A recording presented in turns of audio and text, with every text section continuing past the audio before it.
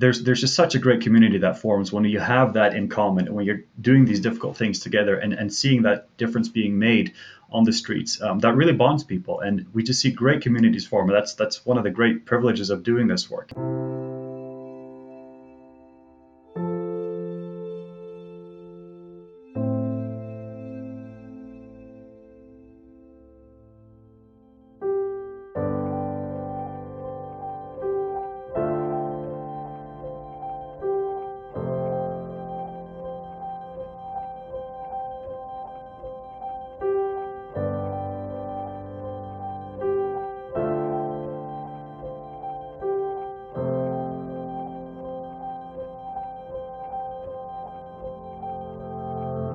Hi folks, and welcome to Humans of the Pro-Life Movement, an initiative of the Pro-Life Guys podcast where we feature the unsung heroes of the pro-life movement, the courageous men and women who are making sacrifices to defend the weakest and most vulnerable members of the human family, and going out on street corners and doorsteps, nationwide and around the world, to change minds, save lives, and transform our culture. Today we're joined by a special guest, none other than Alex vande Bruinhorst, the intern director for Western Canada for CCBR. Alex, how are you doing? Good. Thanks for having me on. My pleasure. What better timing than this? We recently featured an episode on the Pro-Life Guys podcast about internships that we run at CCBR, and what better timing than to have on our intern director. But before we dive into your role at CCBR, Alex, I'd love to ask just a little bit about who you are, just to humanize yourself and show that you're not a pro-life robot. Tell us a little bit about who you are. Yeah, fair enough. So my name is Alex. You already introduced me. Come from the small town, Picture Butte. Actually, I didn't grow up in the town, but in the countryside surrounding it. My parents have a little family-run business, a little butcher shop, and that's where I grew up. They have an acreage coulee. They have some coulees. It was a great place to grow up as a kid. So I spent a lot of time outdoors in the coulees. In our family, a lot of people just love the outdoors, love creation. So I spent a lot of time there. Growing up in my high school years, I didn't really know what I wanted to do for a living. I worked for my dad's butcher shop. It's a great place to learn how to work and learn a kind of a basic trade. So that was good. Not being sure what I wanted to do through the work experience program at our high school, I ended up at a local automotive mechanic shop, place where my dad had brought his truck to get fixed. So I ended up actually getting a job there. Worked there for 9 years as an automotive mechanic. Really great job, great skill set to have even now. Still, I can fix my own cars, save a ton of money that way. Just learned a lot there. Really enjoyed that. Interests. I tend to love a lot of outdoor things: hiking, canoeing, enjoying God's creation. I've been blessed with my wife Megan. We got married a couple of years ago, and we've been blessed with 3 children. So lots to be thankful for. Amen. And you're a great part of the team here at CCBR. As we move into that segment of the show, I'd love to get a little bit of the backstory of how you kind of came to be not only working full-time in the movement, but obviously as an intern director. Tell me a little bit about your journey towards the pro-life movement and working full-time in the movement. Yeah, no, I mean, that makes sense, because from fixing cars to saving babies is a bit of a jump, right? So I'd go back to about 2011. That's when I first got involved. So grew up in a Christian household, so I was raised pro-life, but it was just part of my identity, not really part of something that I really thought of or really did much about. Didn't really extend beyond just that was one of the many things I was pro-life. 2011, a friend of mine invited me to CCBR's annual Florida trip, where they go to Florida each year and do activism on the campuses there. Now, attached to that invitation was, I'm trying to fit like a couple of years into 2 minutes here. Attached to the invitation was a short little promo video, a little YouTube video. And in that video, a former volunteer, someone who had gone on CCBR's Florida trip, was relaying a conversation she'd had with a pro-abortion bystander. And the volunteer was telling that she was having a good conversation, and this other person she was talking to was starting to understand it. He was starting to get it. And this person had a moment, and he said, well, wait a minute. If what you're saying is true, he said to the pro-life volunteer, if what you're saying is true, if there's 42 million abortions each year worldwide, he was speaking, why isn't there more people doing something about it? And that question just hit me. Not in a big emotional way, but it was a good question. I asked myself that question, why wasn't I doing more about it? and I didn't have a good answer. So I signed up for the trip and got accepted, and that terrified me because I had no background in this. So I got in contact with the local group that had been doing some CCBR activism, got a little bit of training from them, did a little bit of activism there, but not a whole lot, and then went to Florida, still terrified. Um, but then we spent a week there in Florida, as we typically do, got training on the weekend, and then spent the week on campuses there. And during that week, I think kind of two things happened. One was that initial conviction that was kind of planted by that question was driven home. It's just natural, right? Like you spend the whole week talking to people about abortion, like it's going to be in the front of your mind. So that initial question, why aren't there more people doing something about it, was driven home deeper. And the other thing that really stuck out to me is that me with hardly any experience, no background in this, with a weekend of training, was and using the pictures behind us, I was able to change people's minds. Um, and I think the reason that was so powerful is because it wasn't a lost cause. There was something we could actually do. We could actually make a difference. If I could really change someone's mind and see that this person was actually thinking through this and had actually changed their mind, I knew that if they got pregnant, they weren't likely to have an abortion.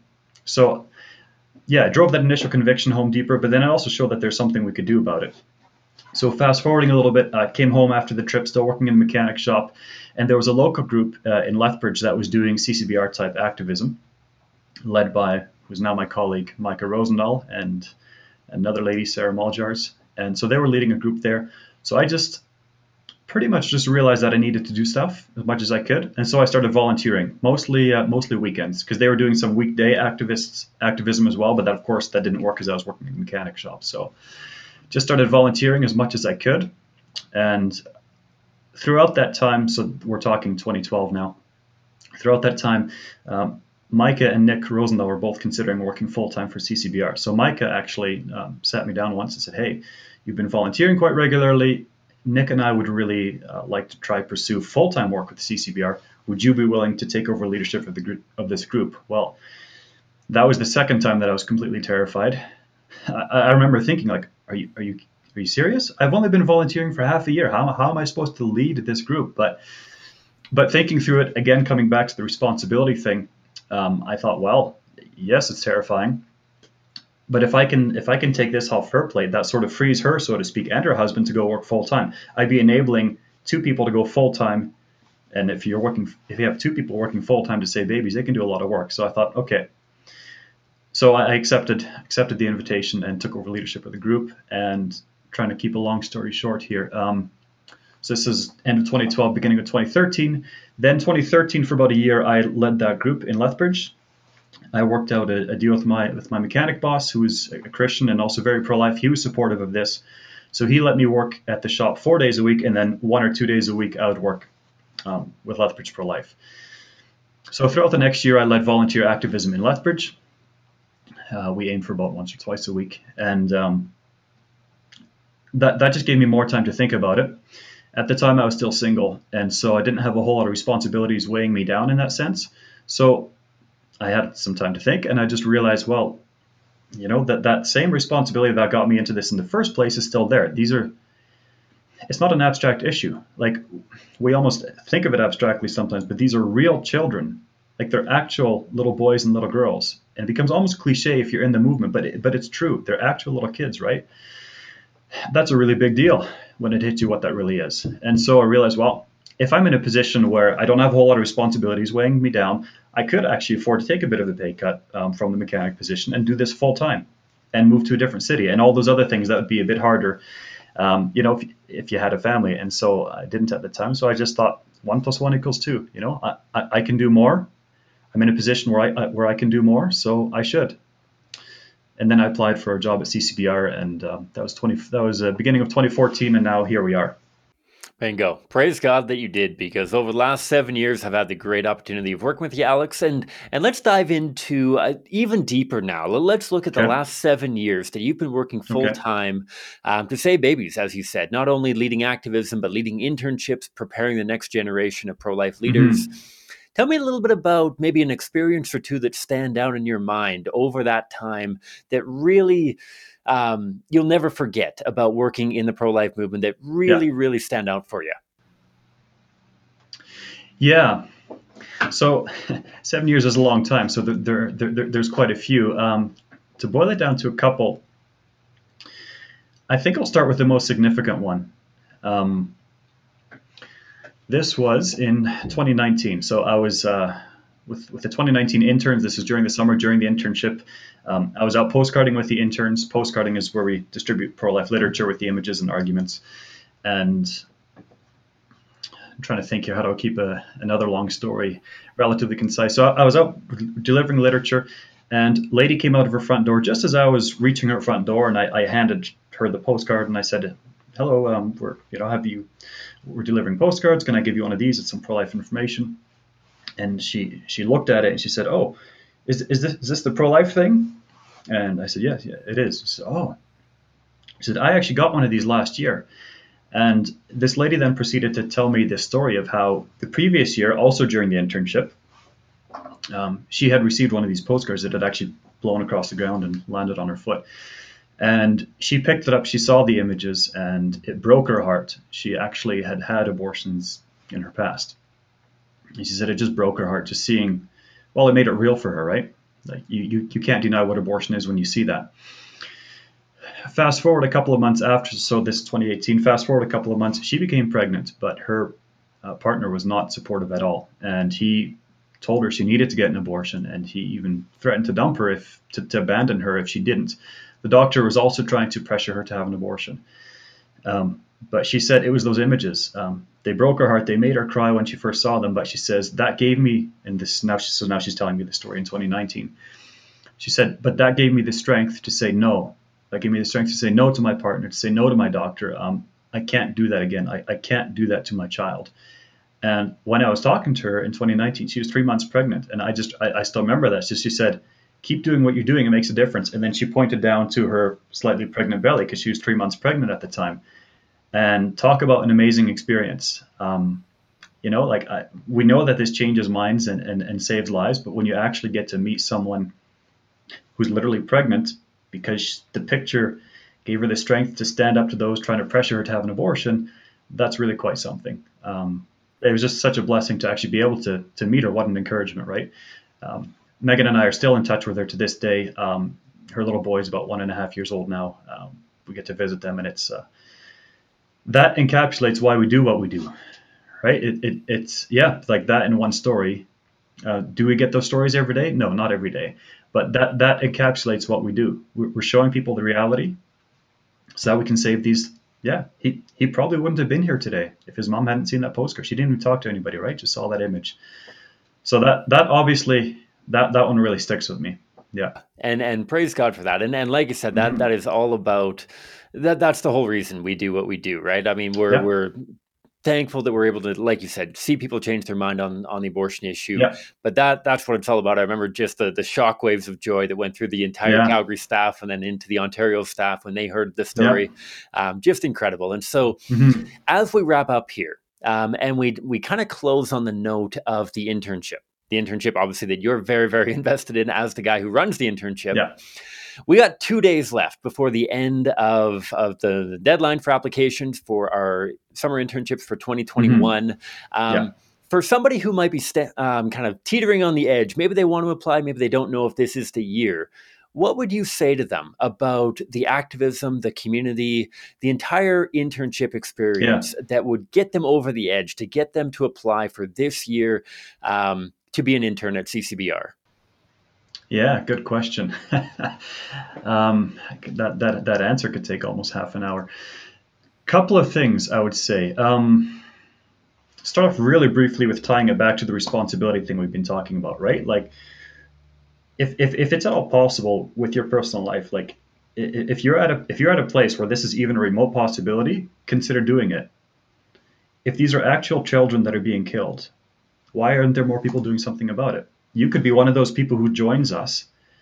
This isn't just hypothetical. We know that this activism changes minds and saves lives. So I would say that alone is already a very compelling reason to do this. We have the responsibility and we have the tools that we know work to save lives. So I would say that that's a big one. And that's often the main one why people join. I would say the other one is one or two is both the community and the experience and also the skills that you walk away from. So as you can imagine, this work isn't always easy. It's a controversial, it's a sensitive subject. But one of the things that makes it very doable is the community. It's such a great community. We have this, what unites us. We're doing this difficult thing together for the same united purpose of saving as many babies as we can. And we've just seen time and again great friendships form. I think of a lot of things that we do outside of work hours, having fires in our backyards, having good chats about things that we have in common and some of the things that we don't have in common. Going out for hikes in the Canadian Rockies. I know we've sometimes bravely attempted some hikes in May and been up to our waists in the snow because we didn't have the patience to wait till July. Road trips to different cities, rafting down the Bow River. It's just, that's obviously not going to be the reason why people come, but there's just such a great community that forms when you have that in common and when you're doing these difficult things together and seeing that difference being made on the streets. That really bonds people, and we just see great communities form. That's one of the great privileges of doing this work. I think the other thing too is the skills that you walk away from this internship with. So applicable in such a wide variety of jobs and careers. And when you think about it, if you're able to think through a sensitive and often difficult topic, if you're able to think through it clearly and then communicate that to someone who genuinely disagrees with you in such a way that's compelling enough to change this person's mind while still being sensitive enough, because it's such a sensitive and personal topic for a lot of people. If that's something that you can develop, that kind of a skill set over a course of a couple months, think of how applicable that is. That's applicable to so many different situations, right?